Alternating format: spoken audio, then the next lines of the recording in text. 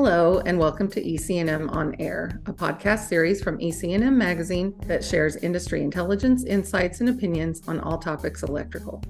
I'm your host, Ellen Parson, Editor-in-Chief of EC&M, and I'm here today with some top executives from electrical contracting firms featured in this year's Top 50 Electrical Contractors Special Report, which will be coming out soon in our September print issue and is actually, I think, was just put online today. So that article is available and the top 50 rankings are on our website as of today, but it also will be coming out in print in the September issue. They're here with me to talk about important issues such as that were mentioned in the article, such as how their firms have navigated some challenges like supply chain issues, rising material prices, inflation, worker shortages, talk about what new revenue streams maybe they have emerged, how they position their companies for growth, and what they believe are the top things to watch in the market. That's what everybody really wants to know about. So today we're talking with Willis Weedle of Encore Electric, Rob Smith of Sargent Electric, and John Axelson of Hunt Electric. And I'm going to let our guests introduce themselves briefly before we jump right into the discussion. So Willis, would you like to begin? Sure. Thank you to EC&M for hosting this. It's a pretty awesome opportunity. And congratulations to Rob and John for making the top 50 list. I think it's a tribute to our industry that we are even being recognized. I'm the CEO and founder of Encore Electric. Encore Electric is 20 years old this year. I've been in this industry for 46 years. Our company, Encore Electric, is primarily commercial work. We work throughout Colorado, entire state of Colorado. We have projects in Wyoming and Utah and Montana and Iowa, and we've done some work in Texas and Washington, and that's the extent of our geographic. We have 1,100 employees. Our main office is in Lakewood, Colorado. What I love about our business and what drives me is mostly the ability to serve our customers, which is huge for us, and create opportunities for the development of people. So that's kind of my story. So I'm Rob Smith, president of Sargent Electric. Sargent is a pretty diversified electrical contractor, has been around since 1907, and we cover most spectrums of the industry: industrial, commercial, wireless, utility, power business. So pretty diversified company, working from low voltage systems to high voltage systems. We deliver projects nationwide for our strategic customers, but our particular focus is on the Midwest, Mid-Atlantic, and New England, where our fixed base operations are located. We've got just under 1,000 people working from 6 locations and do around $300 million a year in 2023. So kind of a mid-size on the lower end of the top 50, but really excited to be on the list and to be here with Willis and John today.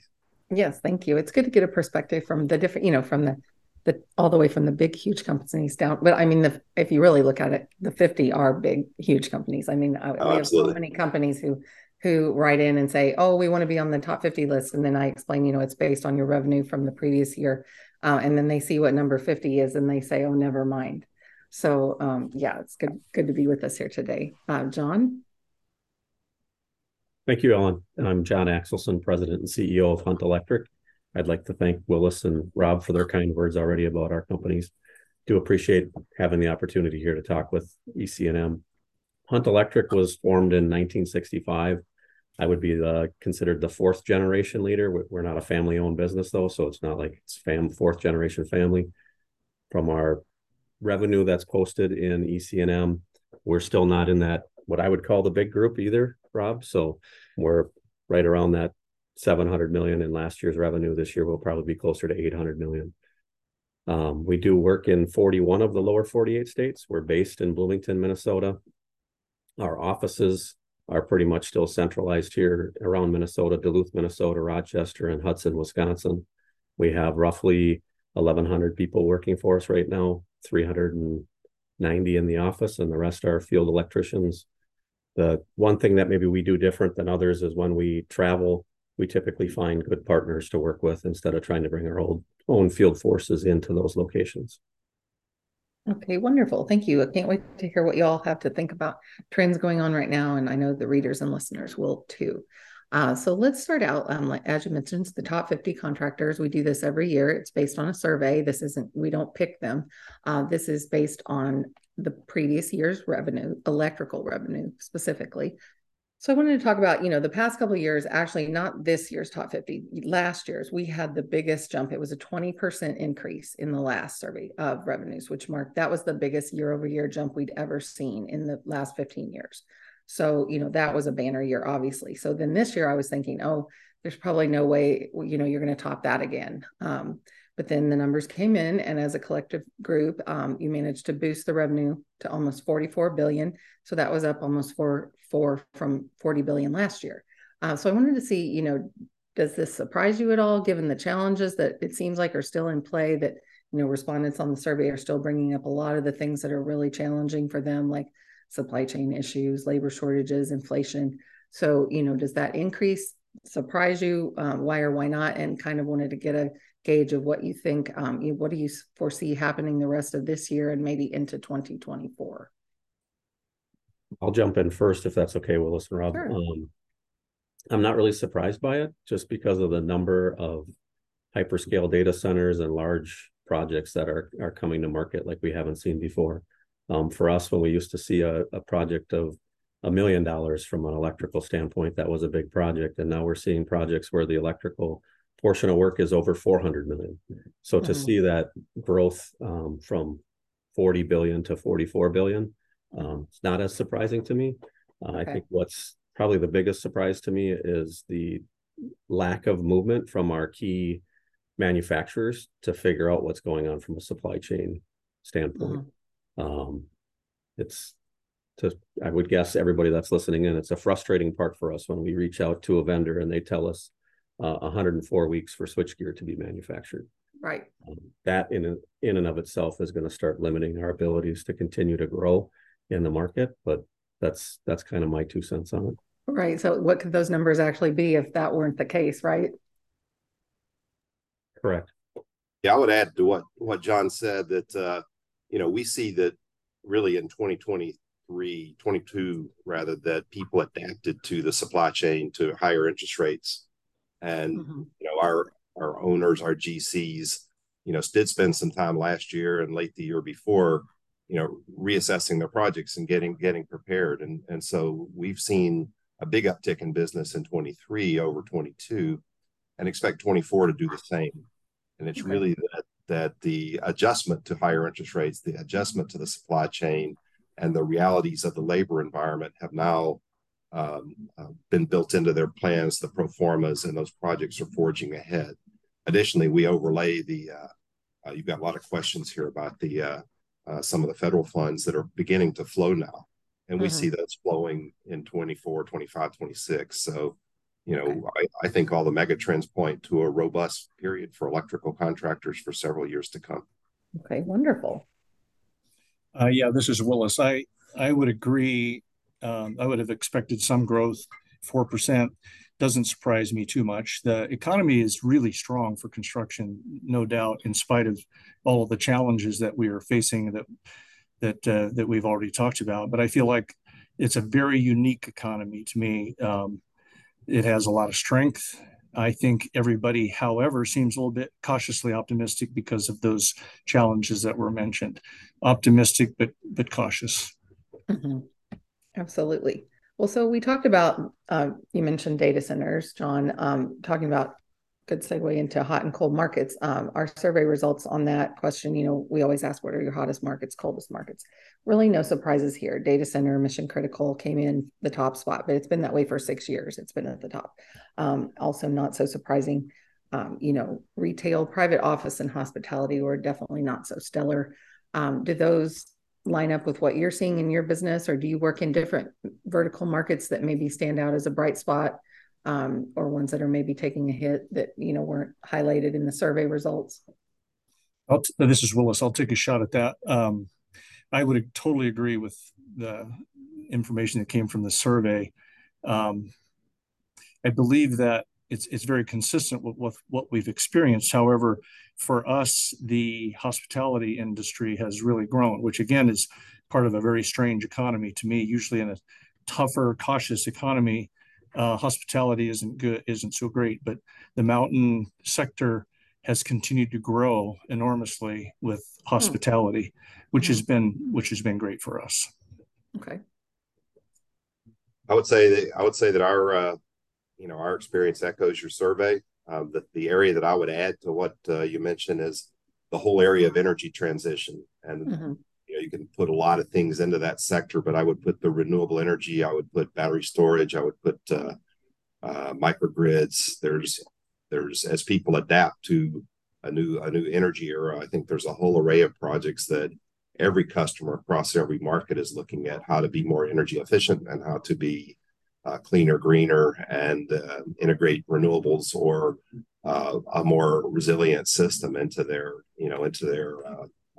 business plan. That's a great point. That goes across a lot of the different markets too. That also flows to the grid. We do a lot of utility work, and in order for us to electrify our transportation system and all the other aspects of our life, we're going to need a lot more electricity on the grid. And that means that most utilities have major grid expansions coming up over the next 10 years as well. So I think that's a second area that wasn't mentioned, but we see a lot of potential in for electrical contractors that do that type of work. Okay, great. And I would echo what Willis and Rob have already said. That's the survey results, what they're seeing. I think the biggest thing, maybe what Willis hit on, is that there are some regions across the country that would be interesting to see how the survey looks at different regions. Here in Minneapolis, St. Paul, our market hasn't returned to pre-pandemic levels for construction, but around the country, it definitely has. So that would be the only thing that maybe I wouldn't be in full agreement with what the survey is stating, is just if you looked at it from a regional basis. We have some partners in Chicago that are kind of feeling that same pressure as well. So regionally, it might be a different answer, but I would say from a national perspective, the survey is hitting at what Willis and Rob are hitting on. I was going to add renewables to that list of what's going on, and maybe more specific from a manufacturing standpoint. Obviously, everybody's aware of what's going on with the CHIPS Act, but the battery plants are really taking off for the big three. We'll see what happens here with the strike, but so far they haven't been impacted from the battery standpoint. We're hearing that each of the major three need 8 battery plants in the contingent U.S. Right now, I think GM has 3. They're talking about a 4th one. Ford has 3 that are currently in construction but are not complete yet. And Stellantis is obviously working on a couple too. So that would maybe focus more into what's going on from a manufacturing standpoint. Yeah, that's definitely a good thing to add there. Moving on to another question we had was, we asked them, I saw the respondents, what is your biggest challenge that keeps you from finishing a job on time and on budget? The answer has changed from last year. This year, it was definitely called out the delays with material delivery and logistics. That was their single biggest challenge as a group. Also cited rising material prices, especially on distribution equipment. So that replaced, last year, everyone said wire and cable. That was number 1. So this year they said distribution equipment. That became the biggest obstacle there. So what factors do you believe will have the greatest impact there going forward? You already kind of touched on that, John, a little bit with the switchgear. I guess I would say we've got generally a pressurized system. And so right now it's distribution equipment, it's transformers, it's bright, large high voltage breakers. But I guess my outlook is that it's, we'll work on those. We're going to add some manufacturing capacity to work on that roadblock. But with the amount of work coming over the next 5 to 10 years, there's going to be other areas crop up. We've got wars, we've got hurricanes. We sort of had a rolling supply chain crisis, the pandemic. We had hurricanes, we've had PVC in shortage, we've short supply, we've had had copper in short supply, and so it's sort of been a rolling issue. We've also got shortages in engineers, so we've had pressurized getting the quality of engineering out that we look for. We've got labor issues that are well documented. So I think what we have to be good at is living in a world of volatility and being prepared for the future upsets that are going to come. So I wouldn't so much predict which areas are going to be in the shortest supply, but to say that we've got to become better risk managers and think about what may cause those constraints in the future, and build stronger, more robust contingency plans to deal with them as new things crop up. That's a great point. Yeah, this is Willis. I would agree with Rob on all of that. I think the supply chain issues for wire and cable, I think, are under control, and I would bet that Sargent and Hunt both fought that battle. But quite frankly, we got through all of that. I think the biggest challenge we have, at least we look at, is distribution equipment and generators. 70, 80 weeks out, and generators that are used and no warranty, it doesn't feel very good to me to provide generators that are like that. So, I mean, that I think that's a big challenge, which I think causes project delays. But what really requires is what Rob said. We have to be agile. We have to be in a volatile market. We have to be prepared and try to communicate very clearly to our customers, which is who we care about most, is the customers who are asking for this project to be delivered to them. And it requires a lot of communication. It requires a lot of communication to make them understand that here's what we're dealing with, and then to be creative on how we can shorten that impact. But I think that through, and I would bet a hamburger that Sargent and Hunt both deal with vendor relationships in a very positive way. And the planning and communication becomes really important with the whole project and the scheduling of those projects. Yeah, I think I would add to what Willis has there is as both Rob and Willis were talking, I was thinking about we almost have to become educators too with our customers as to what's going on and help them know that there's a good opportunity here for all of us to help to educate. Here's what's happening. This is what we're seeing today. Being able to have the customers that are willing to listen. And quite frankly, as Willis hit on, all right, that means we have to start looking at, we have to purchase early.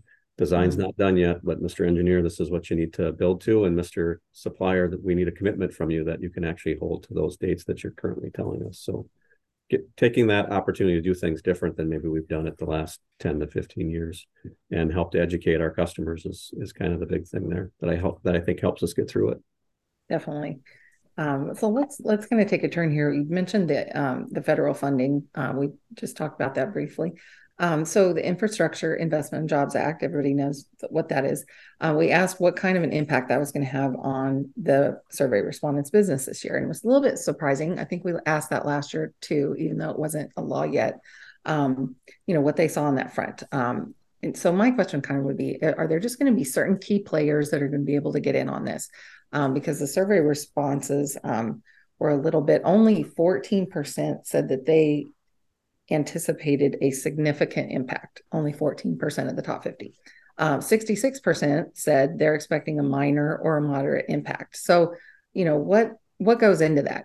Who gets in on this business and who makes it a minor impact, a moderate impact? And is this going to be something that, a lot of different contractors are going to be able to get in on, or is this going to be just the major big players, and then it's really not going to affect anyone else? So I wanted to see what you all thought there and how you see that shaking out in the next few years. Because like Rob said, this is not going to happen overnight. Like it's going to be happening for at least the next 5-10 years, as we roll all these things out with the electric vehicle charging and all the different updates that have to be made to the grid. So I'd like to get your thoughts there. I guess I'll take a stab at the first response.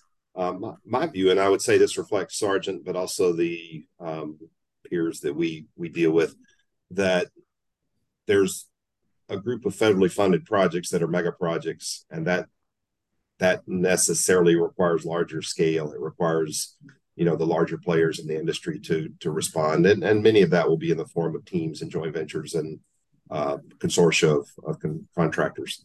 And then on the other end of the spectrum, you've got EV charging, which is an extremely fractured business. The money flows to the states, which is then flowing to through various mechanisms in each state, and literally every contractor that can bend conduit and pull wire can install an EV charger. So I think there's there's a spectrum. So that's why I think you get a lot of responses where the EV charging is not going to make someone's business, but it's going to be a nice addition. It's going to be great service opportunities and a lot of mid-sized projects that a lot of companies can do. And then on the larger spectrum, a chip plant is necessarily going to be the biggest, and they're extremely big and complex programs that are relatively few will get to participate in. But I do think the money is spread nationwide and flowing through 50 states so that there are lots and lots of opportunities for people to participate. And whether you're in the top 50 or not, you should read up on the act and what's available for you in your state or states that you operate, and get your share of that money. And whether they work in, residential, that's probably not going to be an issue, but, commercial or institutional, they do schools or they do, whatever, that could be a mid-sized type contractor. So. Yeah, I would hit on that last thing that Rob really mentioned is read up on it, right? Because when I've talked to some of the people here in Minneapolis, St. Paul, or even other people around the country, they start thinking of the Infrastructure Investment and Jobs Act as, well, this is like shovel ready when we had the Obama administration, right? So they're just going to be talking about roads and bridges and that type of infrastructure instead of thinking more broadly about what are we really talking about and how can we be a part of it from an electrical standpoint. So I don't know if everybody that answered the survey did the research prior to answering it. They may have thought that, hey, this is more of a transportation type item and I'm not in that market. So I'd be curious for the people that said that relatively low at 14%, if they actually read through that or not. Yeah, I couldn't agree more with both of you. You have to read the act. It's interesting because it started in Obama 2012 and finally became enacted in 2021. That's a long time. But if you read the act, it talks about water, internet, environmental, strengthening supply chains, which is the challenge we have. Roads, bridges, and airports is what probably everybody thought that this act was going to be. It's be covering. It's also climate change. It is EV. It is the grid, the electrical grid. I think the point is that it's going to impact our industry in a very big and positive way. I don't know how much it's going to affect us in the markets we're in. We're going to install EV stations where the customers want it, but we're not going to chase it around the country. I don't think it's a market that anybody would ever challenge or chase across the country, but it's going to benefit a lot of people in a lot of markets across the country. All of it being extremely good. Well, it does. That's interesting that you all mentioned education, because I will say last year when we asked that same question, you guys hit it right on the head. Everyone answered roads and bridges. That was number one. Like, that's how it's going to impact us. And then this year that totally changed. So if you look at, the goal of 50% of all the new vehicle sales are supposed to be electric by 2030. So, this year the survey respondents said the biggest increase in new project activity that they anticipated from these federal funds was by far EV charging. So it switched completely from roads and bridges to EV charging. And then it was followed second by renewables and electric grid updates, which is what all three of you just said. So you're exactly right there. That's, representing what everyone is feeling. So are those sectors that you all are going to be growing in? Are you trying to get work in those areas? And then also, in addition, 87% of the respondents said they had already taken on EV charging installation work this year.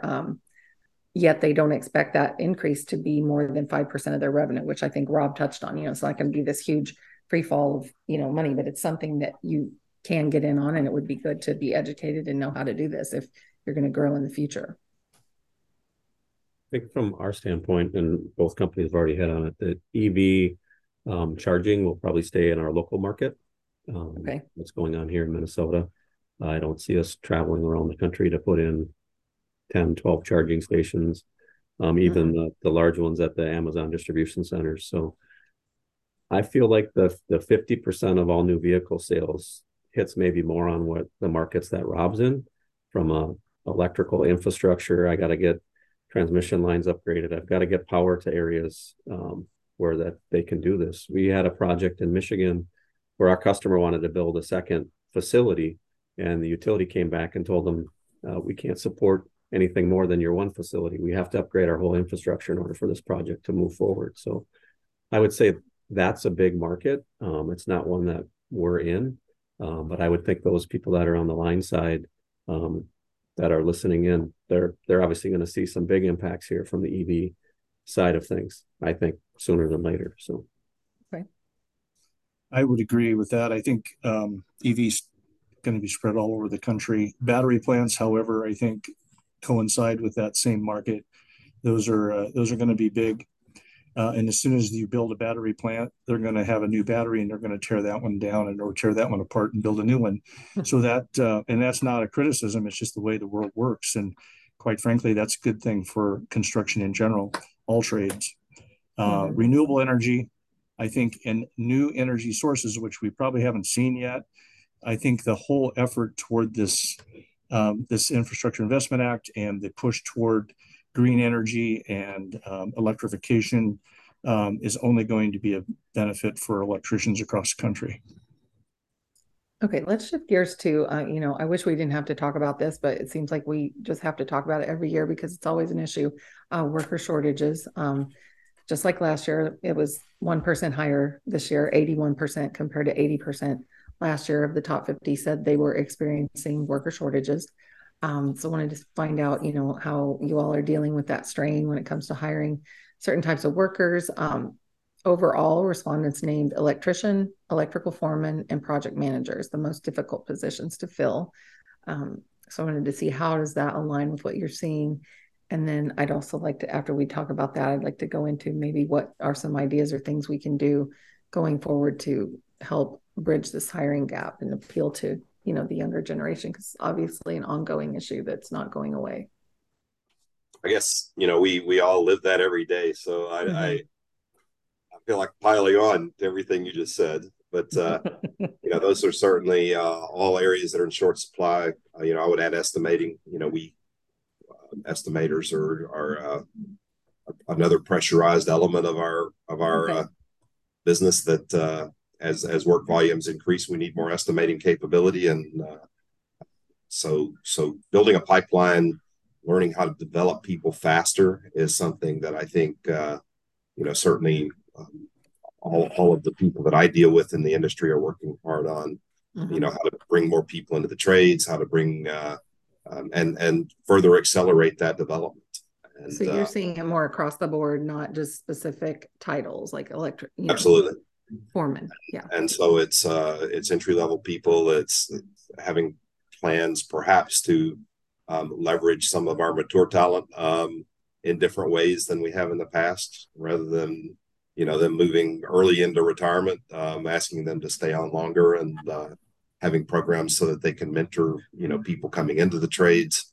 A lot of people are doing creative things to get that expertise. Think of a central control room type thing where they can help service techs out in the field, with FaceTime and other tools to bring people on that may have encountered something in the field they've not seen before. So I think there's a whole array of things that we're doing in terms of, both trying to get new people in, accelerate their development, and get them as quickly up to productive work as we can in a tight labor market.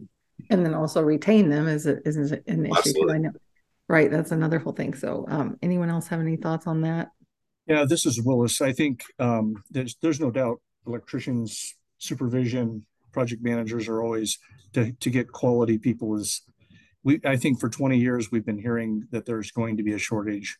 I wouldn't say it was ignored, but I think today we realize it completely that there is a shortage. Right. And high demand, let's put it that way. But that's a good problem to have, to be quite frank. I think it's our job to continue to hire the right people, get people interested in our trade, and that's all a big challenge. But we fight that battle every day, and we have fought it for decades. I have to believe that Sargent been in business for, I think I did the math, 116 years or something like that. They didn't get there without trying to solve that problem. But the problem will exist. You said it's been on your survey for a long time. It will continue to be there. I'm quite confident of that, particularly when you look at the work that's ahead of us. I think the other side of this is there is nothing more important than developing people, because our industry is a great industry, and it's an opportunity for people to not only do their job within the craft, but also leadership and the next level of leadership. The next people that are going to be on this survey in 10 and 15 years, or on this call in 10 or 15 years, are going to be the next leadership of the organization. That to me is really important as well, to keep. I want to be in business for 116 years too. Right, exactly.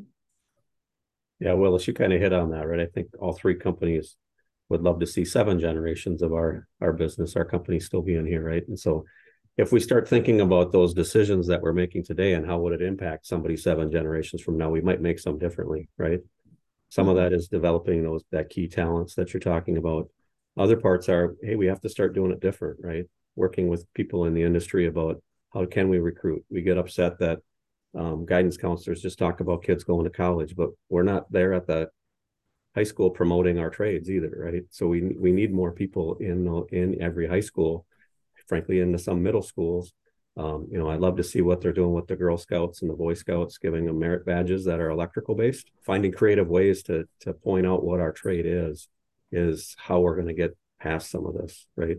I might take the unpopular stance even to say that immigration, while it's a very political issue right now, has the opportunity to help us provide some labor where we need it too. So if we could find a creative way to get some of the people that are immigrating here into the trade, starting with some manual labor, doing some different things, that would be a game changer for us as well. Right, exactly. We've seen that with the 30 under 30. I don't know if you've seen that. It's a thing we've done for the last 5 years on EC&M with the young people under 30 years of age. And I interview them for the podcast and ask them, what brought you to this industry? What drove you to the industry? And, some obviously are generation after generation of electrical families who grew up doing that. But most of them kind of came upon it by chance, and they didn't realize they have all these stories of, I got into this contracting company. I had no idea there were all these cool projects I could work on, and I could do this and this and travel and do all these things. And they didn't know that. So I think education is definitely key. Like you said, you have to get that to a younger aged person so that even the parents understand it, because I don't think they understand as well. So that's going to have to be something that keeps happening for sure. Yeah, I think one of the things that we see is you said that key word that I happened to have typed when I was looking at the responses, but you talked about working on cool projects. And I think, we find that some of the cool technologies that they get to work with in our industry are another draw. Mm-hmm. We talk a lot about the path to ownership. There's a relatively quick path to having your own business, putting out your own shingle in the specialty contracting that many of our peers have done. And every year we have a certain number of people that leave our company and go out on their own, and we encourage that. We wind up teaming with them and helping them, because they wind up catching a big fish, and they call Sergeant back to help them with the big fish that they caught. So encouraging people to look at the different things they can do in our industry is something that we've got to get better at. John talked about the guidance counselors, and I think by painting the picture of the different career paths that we have in specialty contracting, and the different avenues that you can go, we touch almost all facets of the U.S. economy, and that they have, whatever dream they might have, they can pursue that through a career in the electrical industry. So we've got to paint that picture better for them. It does seem to, in talking to the young people with the 30 under 30, that, maybe things are, we're all probably about the same age. What was maybe important to us when we were starting out is not the same as what's important to younger people today. What are they looking for? What incentives do they want? What kind of, they want flexibility. They want to make a difference in the world. It seems like what they're saying in these interviews, they want, sustainability. They want to be a part of something else. So it's not just, a salary. They want to get a job, put their head down, make the money. It really isn't like that anymore, I don't think, for young people. So we have to, understand what that new generation of workers is looking for. So you all are obviously doing that well. So I wanted to move on to a new question we asked this year, because it came up in the news with the project labor agreements, PLAs. So it was really mixed on that. I guess that isn't that surprising, but with the PLAs, would that have a positive or negative impact on their company and the industry? So this was about the executive order that would require, it's not settled yet, but on federal projects above 35 million, 31% indicated that would have a negative effect. 38% said it would have a positive effect. And then 31% said it would have no impact. So I know that hasn't really been determined yet what's going to happen in the long run, but I didn't know if do you have any specific thoughts on that? Since it's kind of a current event that came up with this year's survey. First of all, we don't do much federal work, so we take that off the table. That's interesting. But we see PLAs can be a double-edged sword sometimes. On one hand, it drives level playing field and it drives certain positive things to particularly union contractors. However, it does come with it with some reduced flexibility and ability to respond to projects in other jurisdictions that can hamper the ability to staff projects. And so some of the things that were put into some of the government programs as a positive actually wind up severely limiting the ability to use different levels of workforce and some labor sources that we absolutely have to have in order to staff the projects, meaning there aren't enough union journey tradespeople to do certain size projects. And so without the possibility to bring on other categories of labor and labor from other sources, it can be very difficult to staff. So that is the dynamic that results in the responses that you saw. And so I would put us in kind of that middle ground that it'll help us on some projects, hurt us on others. And so we're kind of in the middle ground that it's part of the legislation, and we'll work our best along that path. This is Willis. I would agree. I don't think it affects us a whole bunch. We haven't seen it impact us yet, but I think the jury is still out of what that might do. We don't do a lot of federal work either, for lots of reasons outside of PLAs. But I mean, I know there's a lot of work, and we just described how much work is in demand. I don't think it might even be too much work for the available resources we have. And there is so much of it.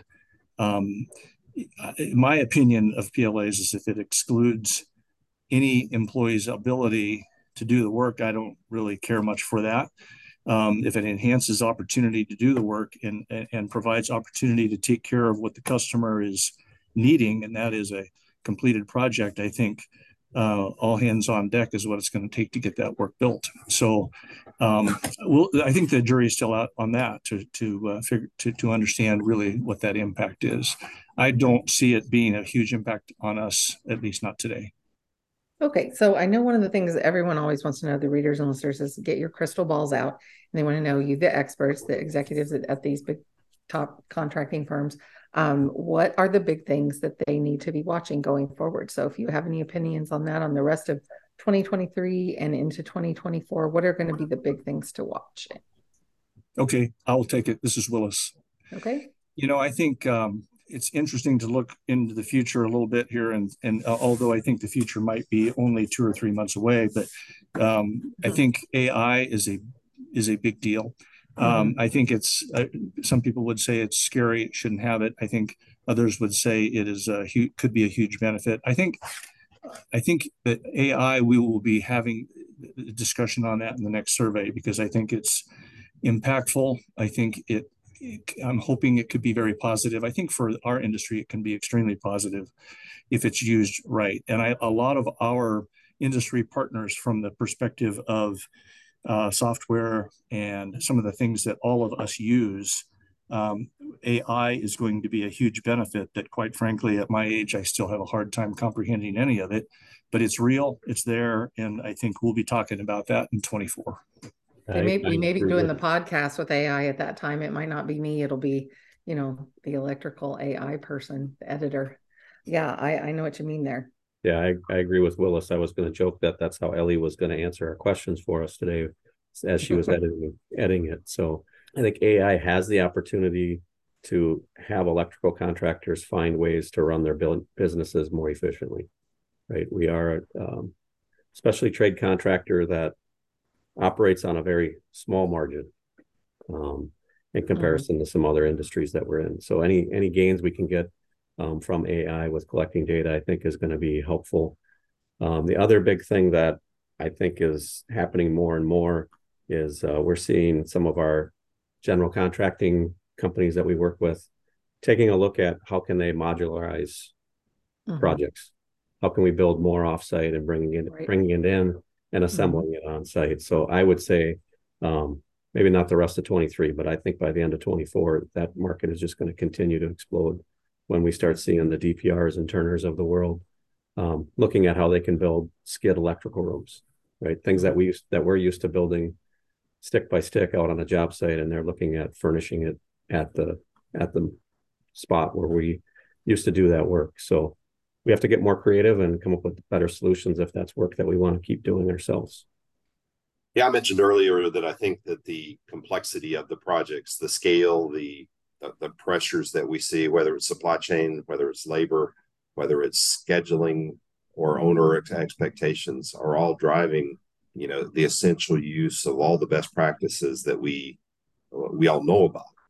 But I think, what we have to do is, as John just said, is keep getting better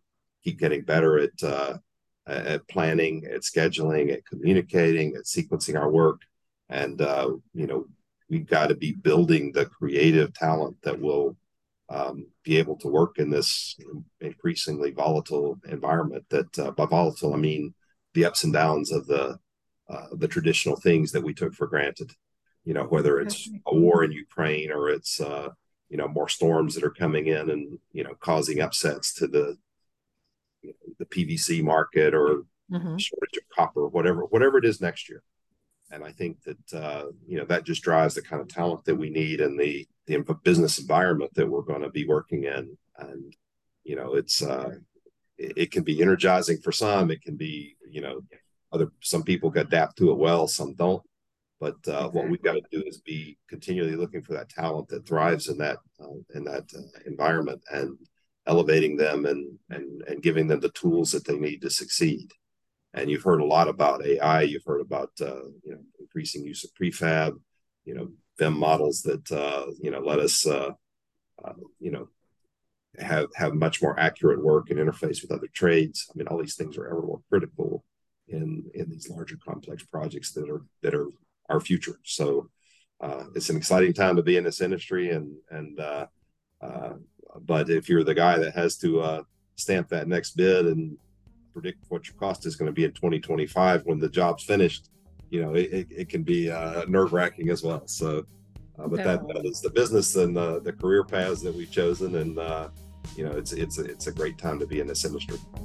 Well, it looks like we're about out of time for today's discussion. I definitely want to thank our group of executives for sharing their insights, industry knowledge, and experiences with us today on the key trends in the electrical contracting arena. Definitely a great discussion. In closing, I'd also like to thank Managing Editor Ellie Coggins and Associate Editor Michael Morris for editing and putting these podcasts together, making this valuable information available to all of our readers and listeners. For more information, visit our website at ecmweb.com. This podcast is produced by EC&M Magazine, part of the portfolio of Endeavor Business Media Publications. Well, I think that's it for now. I'm Ellen Parsons, signing off of EC&M On Air. Please let me know if you have any podcast topics you'd like to listen to in the future. And don't forget to check out our website for more podcasts and other great content resources for electrical construction professionals. Thank you and have a great day.